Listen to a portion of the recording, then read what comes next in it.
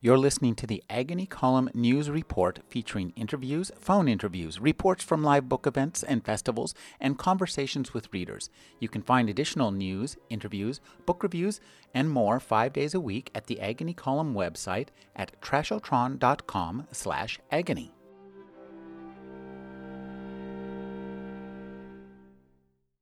Thomas Frank is the author of What's the Matter with Kansas, The Wrecking Crew, and Pity the Billionaire. He writes a monthly column for Harper's Magazine, The Easy Chair. His latest column, Power Rangers. Thank you for joining me, Thomas. You got it, Rick.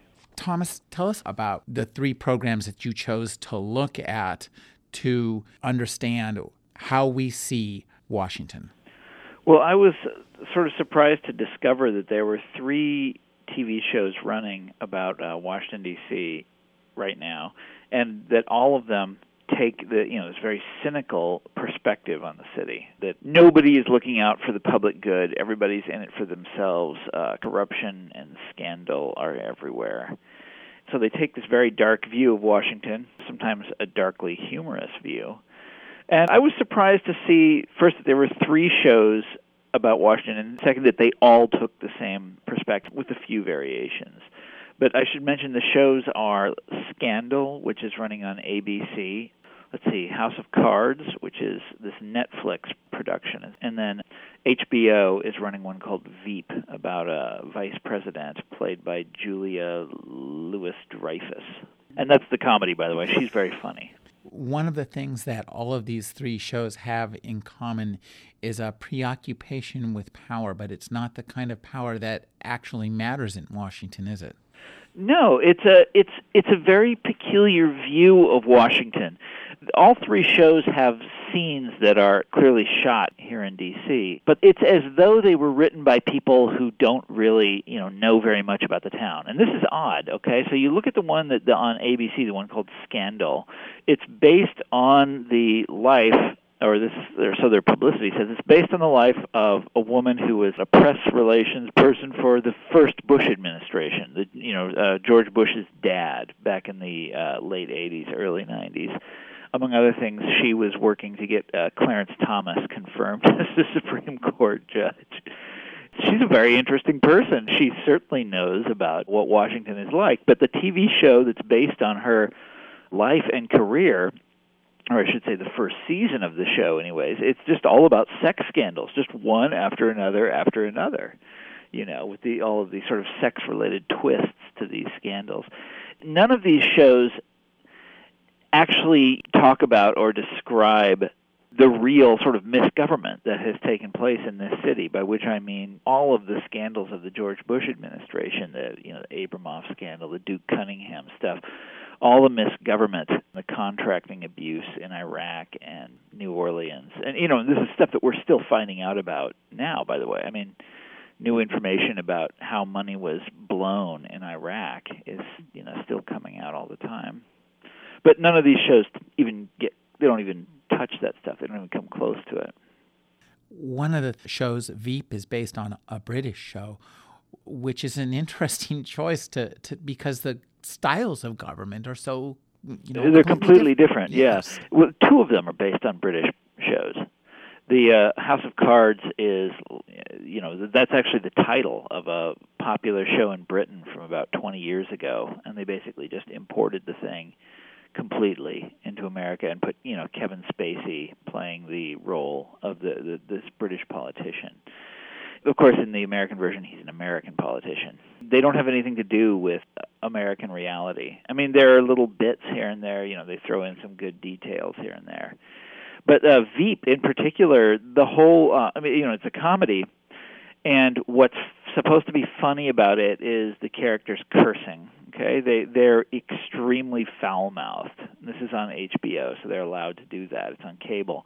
They come up with really inventive insults that they direct at one another. And then the other joke is that all of these people are these kind of born sycophants, sucking up to power.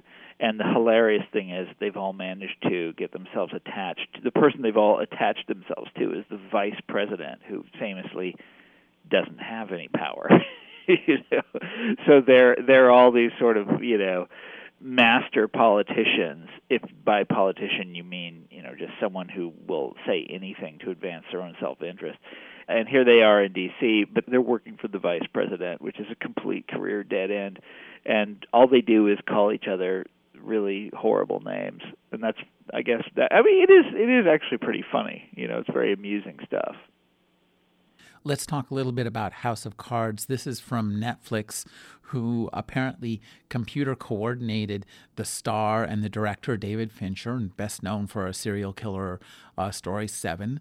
So he brings his serial killing storytelling insights to Washington. At first, all the stories about House of Cards focused on this weird fact about where it came from, which is they chose the director and the star using an algorithm because the audience research has become so advanced and so specialized and so accurate, that they can track the way you watch something on your computer, and so that's the kind of research that they use to decide who would be the star. And what's funny is, I'm sort of getting off the subject a little bit here, but when those stories came out, people were, the reviewers were basically really excited by this. That makers of a TV show could do this kind of research. It was as though they thought this would guarantee you this really superior product. And they spent a whole lot of money making this show, House of Cards. I mean, a ton of money. And it too. All of these shows are pretty good as in terms of TV entertainment. And House of Cards, is very high production values as TV shows go. And they've got the big name actors like Kevin Spacey. But what really intrigues me, of course, is its understanding of political corruption. And the way the show goes about it is basically everyone is corrupt. Everyone is completely enthralled with this kind of Nietzschean will to power. Everyone from top to bottom, from the main character who is the House Majority Whip. He's supposed to be a Democrat. The Democrats are supposed to control the House. Everyone from him down to like the homeless man on the street is a self-serving, conniving, backstabber. And they're all out to ruin everyone else and claw their way to the top. And some of them are good at it, and some of them aren't good at it. And basically, that's what goes on in the program. And everything is like this. So it gives you this very dark vision of Washington. When I say dark, I mean it's literally dark. They film it at night. It's always at night. The interior scenes, they've chosen all these interiors in Washington where the paint on the walls is gray. It's always gray in this show. This is how they understand the city. Everyone is a hypocrite. Everyone's a liar. Everyone is a self-serving, self-seeking, sort of Machiavellian type of person. And what's funny is that, all of that, so the darkest possible vision of how Washington, D.C. works. And it's really inaccurate. They completely miss the point, of what corruption really looks like, what corruption really is. Isn't that funny? So they're as cynical as they can possibly be, and yet they don't, the whole idea of cynicism is that you've seen through the lies. The scales have fallen from your eyes, and you can see through the ideology. Now you know how it all works, and they don't know how it all works. That's the funny thing. They're as cynical as they can possibly be, and they don't understand reality. It has nothing to do with reality. Well, it has some. There's a few moments that are pretty good, but... Talk about the perspective of power in these shows, because they all have a unique and fairly similar perspective of power, of how it works, and it's interpersonal, not political. Exactly. It's always about the personal. People are supposed to be interested in the pursuit of power for its own sake. There's no reason, even to explain it. This is how these shows understand human beings to be. This is what humans do. They want power. And what they mean by power is power over other people. So House of Cards, which is the most elaborately developed of these shows, House of Cards, everybody is trying constantly to get power over others. And this always, and I mean always, in the show takes the form of blackmail. It's really strange. So, once characters are constantly threatening to tell on other characters. They find out about something bad that someone has done, and then they threaten to tell, and then that person that they have blackmailed basically becomes their slave, and does their bidding for the rest of the program. And this apparently is a bond of iron. Once you've blackmailed somebody, they are yours. And that's how the show progresses. Everyone is constantly trying to blackmail everyone else, constantly. And the other one that has a very interesting way of observing this is Veep, where all these people are power seekers, but they're all frustrated. But in this one, what makes it amusing is this constant stream of insults. But the insults only flow in one direction, which is from high to low. This is the other thing about these shows. They all have this military sense of hierarchy. Everything goes from high to low. The person at the top insults the person below him, and that person passes on the insult to the person below him. And that's just how it works. Everything is in this sort of chain of command. That's how they understand Washington, D.C. And the funny thing about that is, that isn't how the city works. There actually are all sorts of different forms of power, and including democratic ones that work the other way around. You can be cynical about America, but these things still exist. And in my story in Harper's, I talk about the way they depict organized labor. There's a long section of House of Cards that's about a strike, national teachers' strike.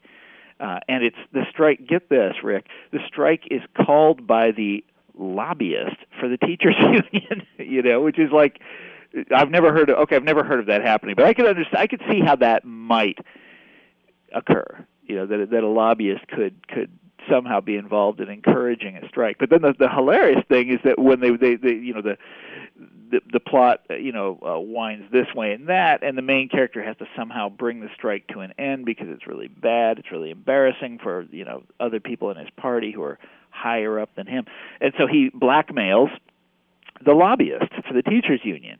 And we're just supposed to understand that the lobbyist is capable of ending a strike, just because he wants to. You're talking about millions of teachers, in democratic and this is, this is just not how things work. You have to have a vote. You have to do all sorts. But they constantly misunderstand life in this way, and Washington in this way. Everything flows from the top down, and of course that isn't what it is at all. It sounds to me like a dynasty version of reality. Only much darker. But versus, I think, where the kind of treatment that might work better to apply to Washington would be a CSI, where you're just diagnosing and diving into some of these problems you talk about. The stuff you talk about that's really happens, the bank regulators, the way the funds have gone out, all this kind of mismanagement stuff is really interesting just in terms of the combination of technical expertise and complete bungling, the way those two are mixed inextricably. Yeah, that's right. And that's you're talking about my book, The Wrecking Crew, here, which is just about why government fails. And the thing that I concluded in that book, and I sort of reiterate that in this story in Harper's, is that the kind of scandals that we've seen in Washington over the last 20 years are scandals that are actually produced by this very sort of cynicism.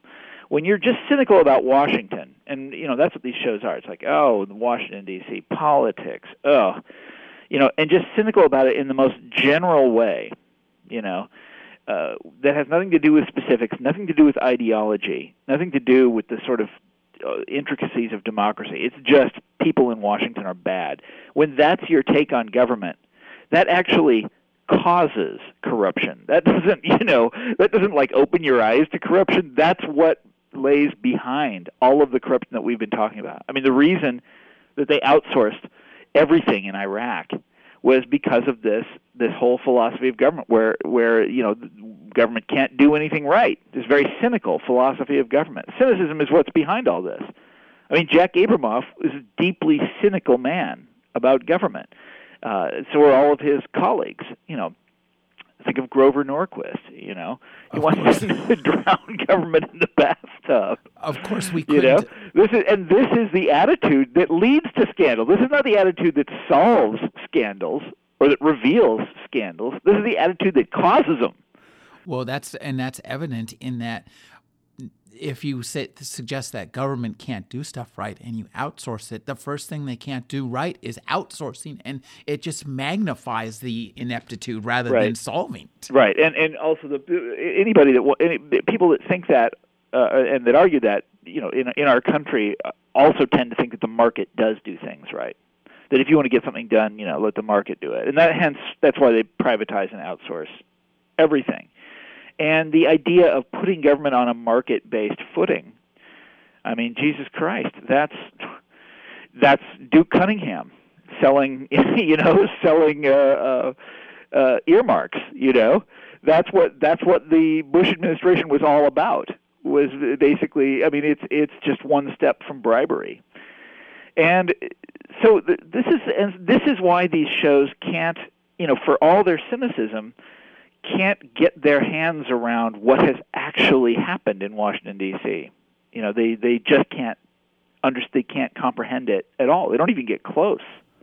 And what you suggest is that we're heading towards a cynicism shortage. Yes. Well, my thing is, I'm a very cynical guy, Rick. You know this. I've been on your show many times. I'm a cynical person. I'm a professional doubter, a skeptic. I never believe what they tell me. I always want to look past the surface.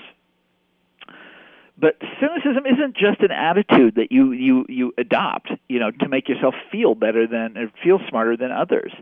To sort of reassure yourself that how everything goes down. It's much more complicated than that. The world that we live in, I mean, cynicism is a precious thing, is my way of putting it. And cynicism should give rise to something that's productive. And these shows go in completely the opposite direction. To just be cynical about Washington, which is what they are. Washington can't do anything right. To be cynical about Washington this is an irresponsible form of cynicism. It yields nothing. It goes nowhere. It just leads to more sort of Bush-era type of scandals.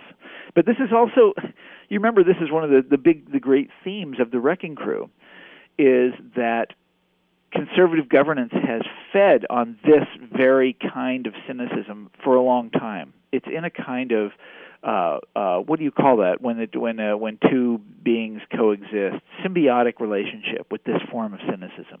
So it's a feedback loop. Sorry? It's a feedback loop. Yeah, exactly. Think of Richard Nixon and Watergate.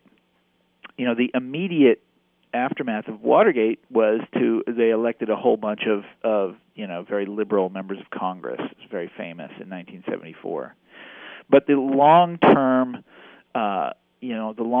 result of Watergate was that people became cynical about the possibilities of government in general. And so the long-term consequence of Watergate was the Reagan Revolution, a man being elected president who says that government is the problem.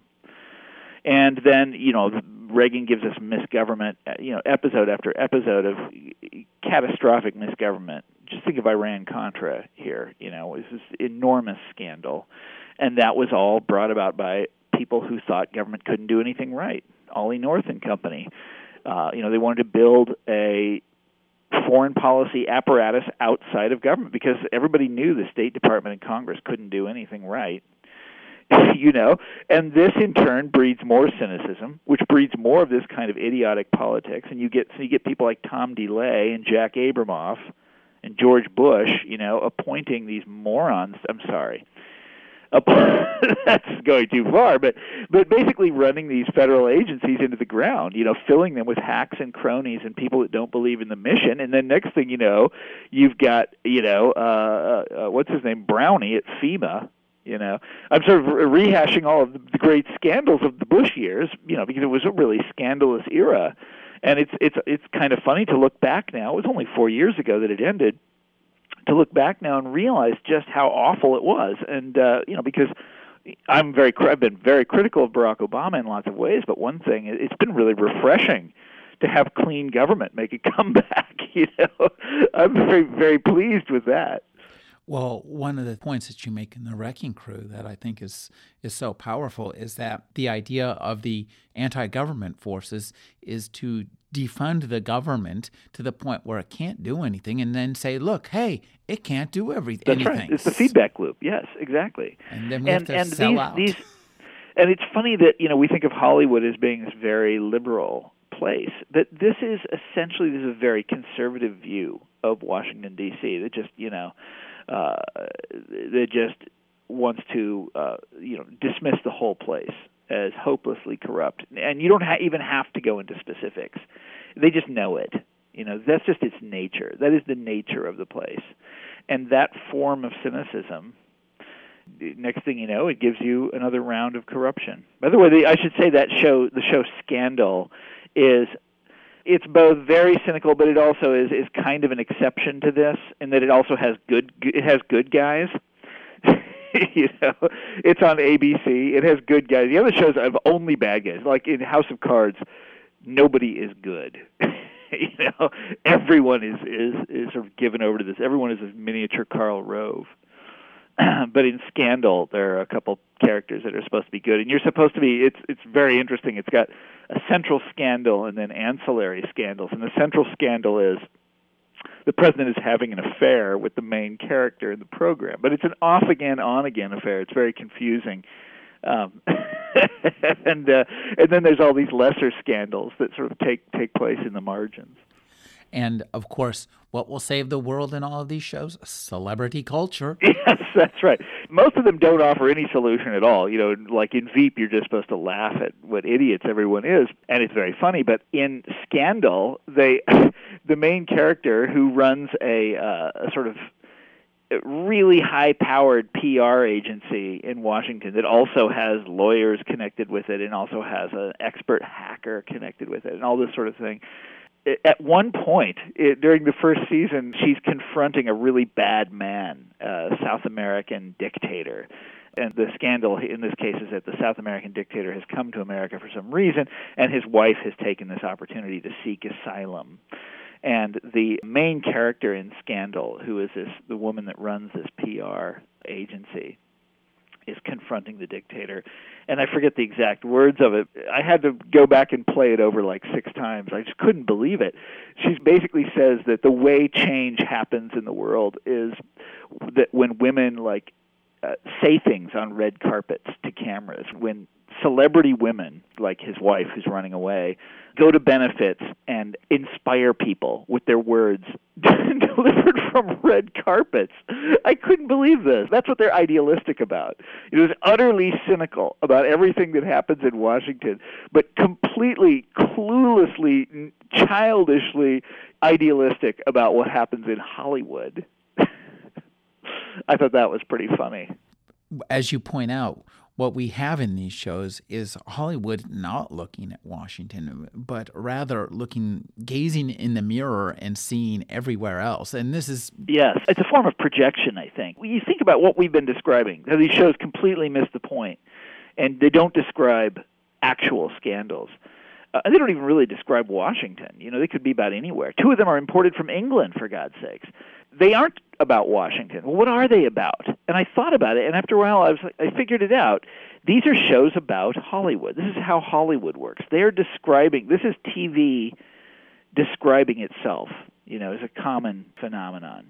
Advertising, they love to talk about the process of coming up with an ad. Movies love to talk about people putting on a show. This is Hollywood talking about Hollywood, and they've just projected it onto Washington, D.C., because that's what you do. But that's what they're really talking about. Take Veep for a second. The kind of language, the abuse that these characters heap on one another. One of the sort of funny things about Washington, D.C. is you actually could not do that here. The lawsuits would, just start flying. You just can't talk that way to people. You can't treat people like that. They will sue you. I mean, it's a very lawyer-intensive city. But there is a place where people do act like that to one another, and that's Hollywood. And there is a place where people are these sort of Machiavellian, Nietzschean will-to-power monads, always seeking the upper hand on one another and seeking personal control of one another. And that's Hollywood. That's what these shows are about. in much the same way that the hills behind Hollywood are anywhere from South America to the Sahara Desert Yes, to exactly. Central Europe to the Russian steppes to the Chinese plains. Last night I watched a World War II movie. I love World War II movies, and this one was about Bataan, in the Philippines in early 42, and it's the hills of Hollywood, or the Bataan Peninsula in the Philippines. Well, we'll be looking forward to your next exploration around the world, whether it's Hollywood, Washington, or the Bataan. So I've got a great one next month about in which I turn my cynical and skeptical eye on the idea of creativity, Rick. Creativity. Oh, good. I mix it up with the idea of creativity itself. Well, we'll look forward to see what kind of creative ideas that you come up with about creativity itself. I've been speaking to Thomas Frank. He writes for Harper's Magazine. His monthly column is The Easy Chair. This month, it's Power Rangers about Hollywood's fantasies of Washington. Thank you for speaking with me, Thomas. Of course, Rick, anytime.